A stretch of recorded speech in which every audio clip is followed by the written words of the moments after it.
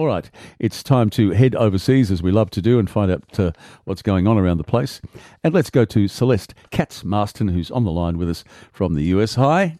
Good morning. It's lovely to talk to you, and thank you for joining us at this time of the year, this celebratory time of the year. I know, I wish I could report that we had had a white Christmas, but for some reason, Boston has very rare white Christmases. Maybe it's being close to the water or something, but not again this year, unfortunately. Wow, that's interesting because it gets very cold in Boston, but no white Christmas this year, huh? No, and we get heavy snow sometimes. And I'm actually speaking to you from a little further inland from Boston. I'm speaking to you from Concord, Massachusetts, the cradle of the American Revolution, if people have heard of it, Yeah, sort of yeah. Concord and Lexington. And we do get serious, serious cold weather and snow here. But for some reason, Christmas, we miss out pretty often. I think the last one might have been back in like 2009 or something, actually. Wow. Yeah. Now, gee, Celeste, we've done this story ourselves, but now I just think this is the tip of the iceberg. The New York Times is suing OpenAI for using articles to train AI. I just think this is going to be a minefield in the years to come. So, what's happened here?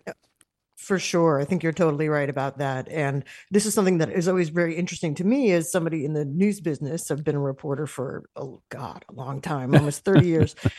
And a lot of us in the business are looking at this and saying, what is next? What is going to happen? Are we, for one thing, are AI models going to put people out of a job? Will the machines just write all your news from now on? And I'm Yeah. sure you guys are thinking the same thing there too. But this is a court case, the New York Times, as you say, suing OpenAI and Microsoft. And it's basically a copyright infringement type of case. The AI models use huge amounts of written material to train the computer to come up with, to write, essentially, to think and write like a person. I mean, they're not really thinking for themselves in the classic way that human beings do. Right. But what they do is they ingest a huge, huge amount of material, including millions and millions of news stories. And that trains the computer to sort of predict how Yeah. human writing works. So the Times is saying, well, you can't just take all our stuff and feed it into the machine because what it's spitting out is basically almost the exact same wording that we used in the newspaper. So you're not really entirely training the machine with it. It's just stealing our stuff and Hmm. spitting it back out. Yeah, I spoke to one of the guys who came up with Chat GPT, and I very quickly, Celeste, got my own account so I could talk to him. And I asked Chat GPT to give me an intro for him, and it wrote one for me literally in seconds.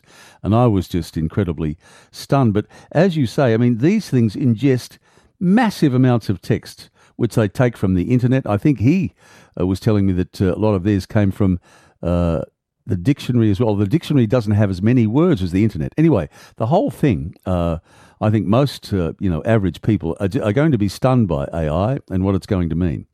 Right. And if you think about it, we use AI already in our daily Yeah, yeah. lives, in terms of doing searches, or if you've ever interacted with a voice activated system when you're trying to, say, buy tickets or make an appointment or something like that. Those were kind of the earlier models. But now, if you think about it, if you can type in any question, or now you can make a request, write the intro to my show, write Mm. an article for me, write my college essay or Yeah, something like yeah. that. And the idea here is that training is one thing, teaching the machines is one thing to essentially mimic human speech and human writing, Mm. but just stealing stuff is a very different story. Yeah, it is. Well, then you get into this. Oh, goodness me. I mean, the lawyers are, again, going to make all the money, aren't they? This concept in copyright law that you've sent me here allows people to use the work of others if it is substantially changed. So the lawsuit's going to be very interesting to follow, isn't it? I think so. And then, of course, a lot of the same rules now, we're trying to, the law is catching up with the technology. You Yeah. would think that some of the same rules apply, like when you write a research paper in school, or when you write a newspaper story or a radio story or something. If you're using a substantial amount of material that somebody else has already written, or a direct quotation, you would cite them. Mm. So how are we training the models to understand sort of the legal and moral complexities of citation? When is an idea yours, fully generated, and when is it derived from something else? And obviously, being in the business or being in the news business or in media, sometimes it's really hard to come up with something that is 100% completely Yeah, original, yeah. even if you're providing context for a story that you're writing about with fresh quotations or new data or new research. You still have to at least acknowledge that some of that material came from somewhere else. And I think that's the trouble that they're running into in this lawsuit. Well, yeah, as you and I both know, I mean, plagiarism was very much frowned upon, but now that's very muddy water, isn't it? I think that, in these cases, um,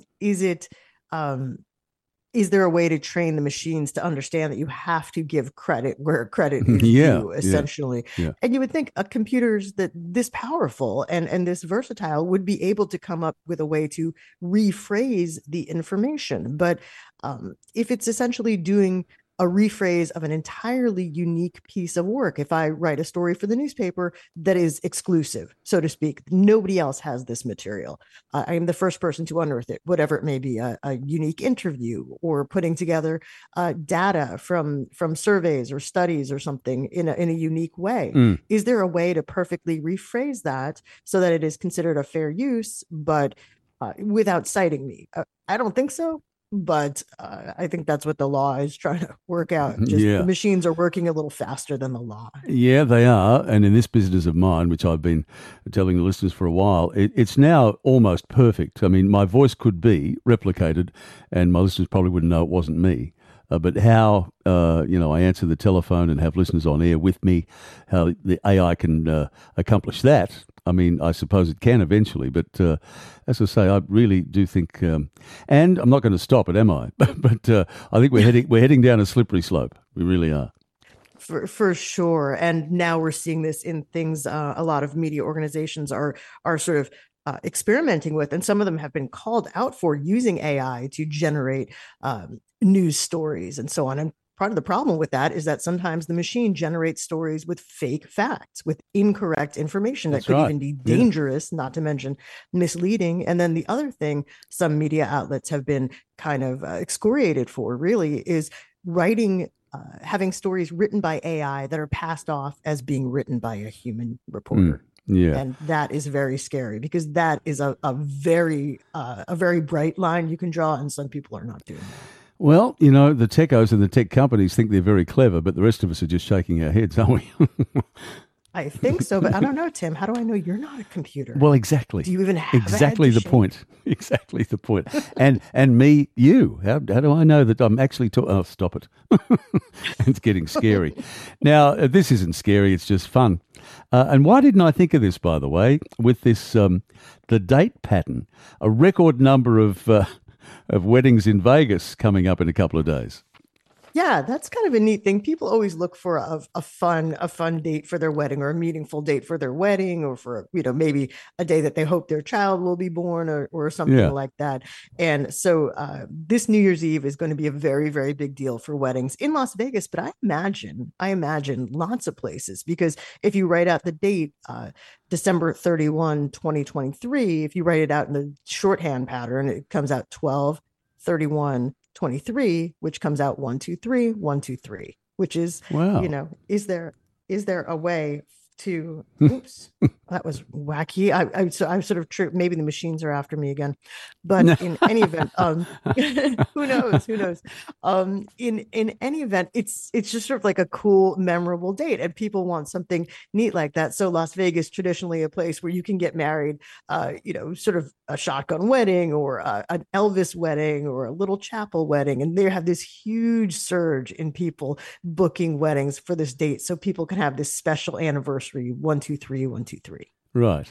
Well, see, you guys do 12/31/23, but we do 31/12/23, but it still works. It still works. The numbers are still the same, aren't they?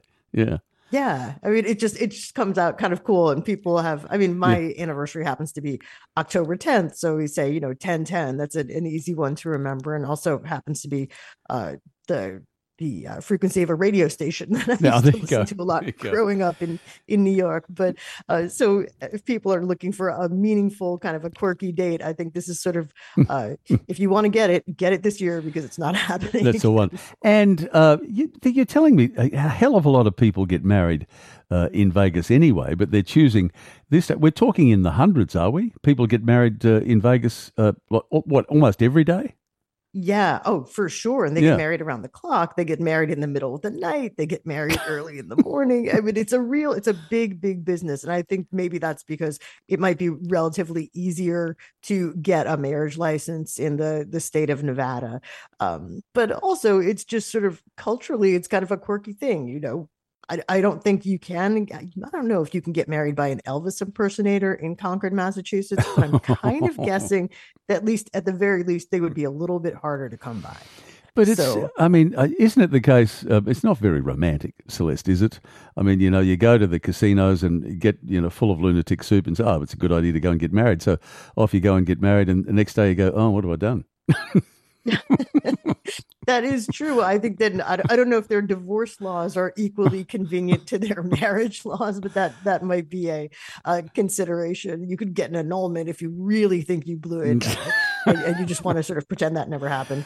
But so it's something fun. So yeah, I think that the record that they're trying to beat is something over. I think it's about 4,500 marriages in a single Wow. day. That Are you is in kidding me? fact from 2007 that's the Las Vegas record. And then they might, I don't know if they might be able to do it, but by these reports that I've been reading, all these chapels are completely booked up. I don't know if people will just physically be standing in line for a 10-second wedding Far so they out. can get the next people in. So, I mean, to your question, is that really romantic? I don't know, maybe, Yeah, but it's a good story, and I guess if you're getting married to the right person, it's romantic no I, matter I what you guess do. so. And they provide the celebrant and the witnesses and everything, don't they? It's all done. Oh, Yeah, for sure, yeah. for sure. The little, the little bell ringing and all that stuff. They might even provide the veil. Who knows? Yeah, who knows? Who knows? Anyway, good luck to them. But I get it. I get the date numbers. I think that's good. Now back to something that's not good. Goodness me. Social media companies made 11 for billion dollars in the United States. That's not in total. That's just revenue from minors. That's disturbing. Yeah, and this is something that we've talked about here on the program, and Yeah. we've been thinking about, and I'm sure you have been thinking about as well, which is sort of how much advertising, especially people in general, but certainly kids, impressionable little kids, are Mm, exposed to. Somebody trying to sell them something to make them look a certain way, feel a certain way, mm. appear a certain way to their friends or their classmates or something like that. And what we're finding out, we certainly have known that to be true for a while, and we've had congressional hearings about it. But this is an interesting study in that it sort of attempts to quantify how much money, how much advertising revenue is coming in from children, Yeah. from Well. Yeah. minors. And it is a huge number, as you say, 11 billion with a B, off of little kids being exposed to stuff on TikTok and Snapchat and all these social media platforms. That's a lot of money. So you can see, at the very least, you can see the motivation of these companies to maybe not be in a huge rush to change some of their practices because, there's a bottom line there, and it's a big one. Yeah, it is. And God, when you think about that, and have some of your lawmakers, I notice New York and Utah have actually passed some legislation to combat that. Successful or not? You wouldn't know yet, I guess. I think there's a frustration, at least in some quarters, with some of these platforms essentially saying it's a free market economy, it's a matter of free speech. These are not public squares; they are private platforms with, uh, you know, terms of Yeah, I use guess. and Yeah. so on. When you sign up, you are clicking a box, whether or not you read the fine print. You are agreeing to give them certain of your information. You are agreeing to view advertising unless you pay like sort of a premium fee to not be exposed to the advertising. And part of this, of course, is a matter of parental supervision. Should you just be handing your kid a phone or a tablet and saying, go to town, look at whatever you want? Because even if it's not advertising, they could certainly be exposed exposed to other things that are not appropriate or not in line with your view of good parenting and good guidance. So there's a measure certainly of personal responsibility here, but people also are looking to the industry and saying, look, you have to have some control about the way you treat children. We've made changes in this country. So there used to be cigarette advertisements everywhere you went, liquor advertisements everywhere you went, doctors advertising smoking. I mean, just I know stuff. it was frightening, and you see it on the social media. People put up these old ads, from the 70s and 80s, where smoking was actually considered to be, in some cases, beneficial to your health. I mean, it's unbelievable, isn't it? But they've all gone. But I tell you, the thing that worries me about this, because I get them myself. I mean, you're looking up something online, and you get a pop-up ad, and it says skip the ad, and you've got to do that, and you're forever doing that. But kids might not. They're on their devices all the time, and they'll see the pop-up ad and go, oh, well, that's interesting. And as we all know, it happened to a mate of mine. They get hold of mum and dad's credit card, but might even have one of their own, and away they go. That's scary, isn't it? Yeah, that's the worrisome part of it, really, is that small kids, their minds aren't fully developed. They may not be fully aware of the difference between, say, a fairy tale and a reality, or a tall story and exaggeration. So can they really tell the difference between advertising and, say, just a TV program or a video short or any of these things?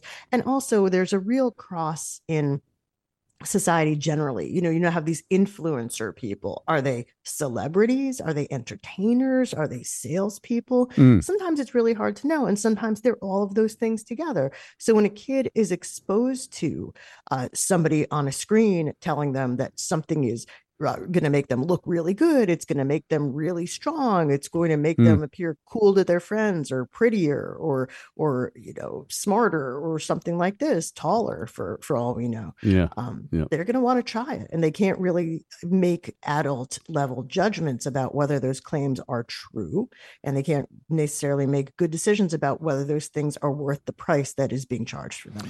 Yes, look, I think, I don't know about you, one of those instances, and, government can't always help you, but in this case, they certainly could step in and introduce some restrictions, because you can bet the media companies won't. Right. Well, there's really not much of a financial incentive for them to cut off advertising to children if it's making them $11 billion. It's a lot of money. That's right. So, in these cases, there is a measure, certainly, I think, of parental guidance, but there's also a societal interest in limiting the exposure of kids to some of this stuff. If little kids are constantly, especially, I would say especially girls, but that may not even be, it may be distributed equally across all children. If kids are constantly being exposed to messages of, you need to look a certain way to be an interesting person, to be a worthwhile person. Yeah. And I can give you that for this amount of money. But if you don't spend the money, or if you don't have this thing, or if you don't act this way, you're not going to be cool and people will hate you. Those are dangerous messages for some kids. Yeah, those are not just enticements. All right. Something can be done about that. Now, if you're after a romantic story, here's one. I just love it. Little Brewster Island and Sally Snowman. Tell us. So this is the person, this is a woman who is retiring. She is going to be, she's here in Massachusetts, in Boston, and she's the last official lighthouse keeper in America.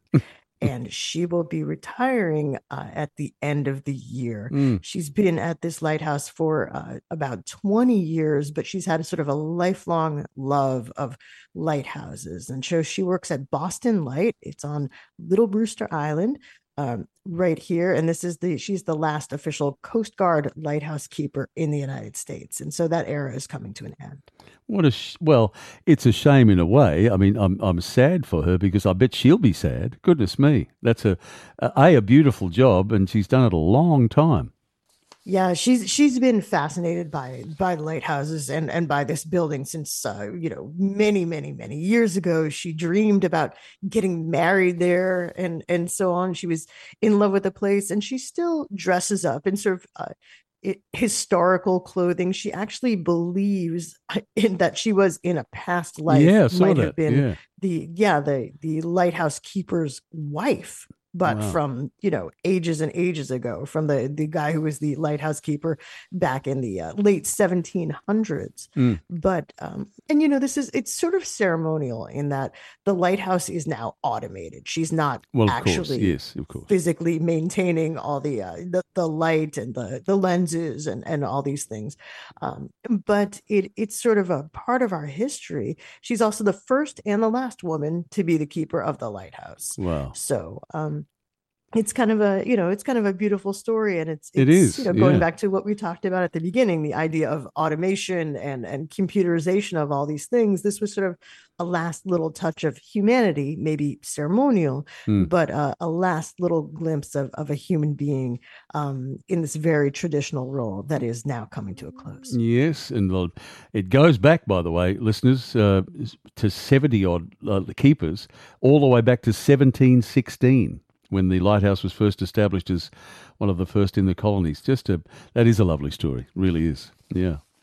Yeah, I think certainly she will be sad to be going, and I think that for all of us, living in New England, I'm a New England transplant, but New Mm. Englanders certainly revere and value and treasure their history and their traditions. So the idea that this little part of the tradition is going to sort of have the book closed on it might be a sad moment for some people. Yeah, indeed. Indeed. It's always a pleasure to talk to you, and thank you very much, and a happy New Year to you. And thank you, you too.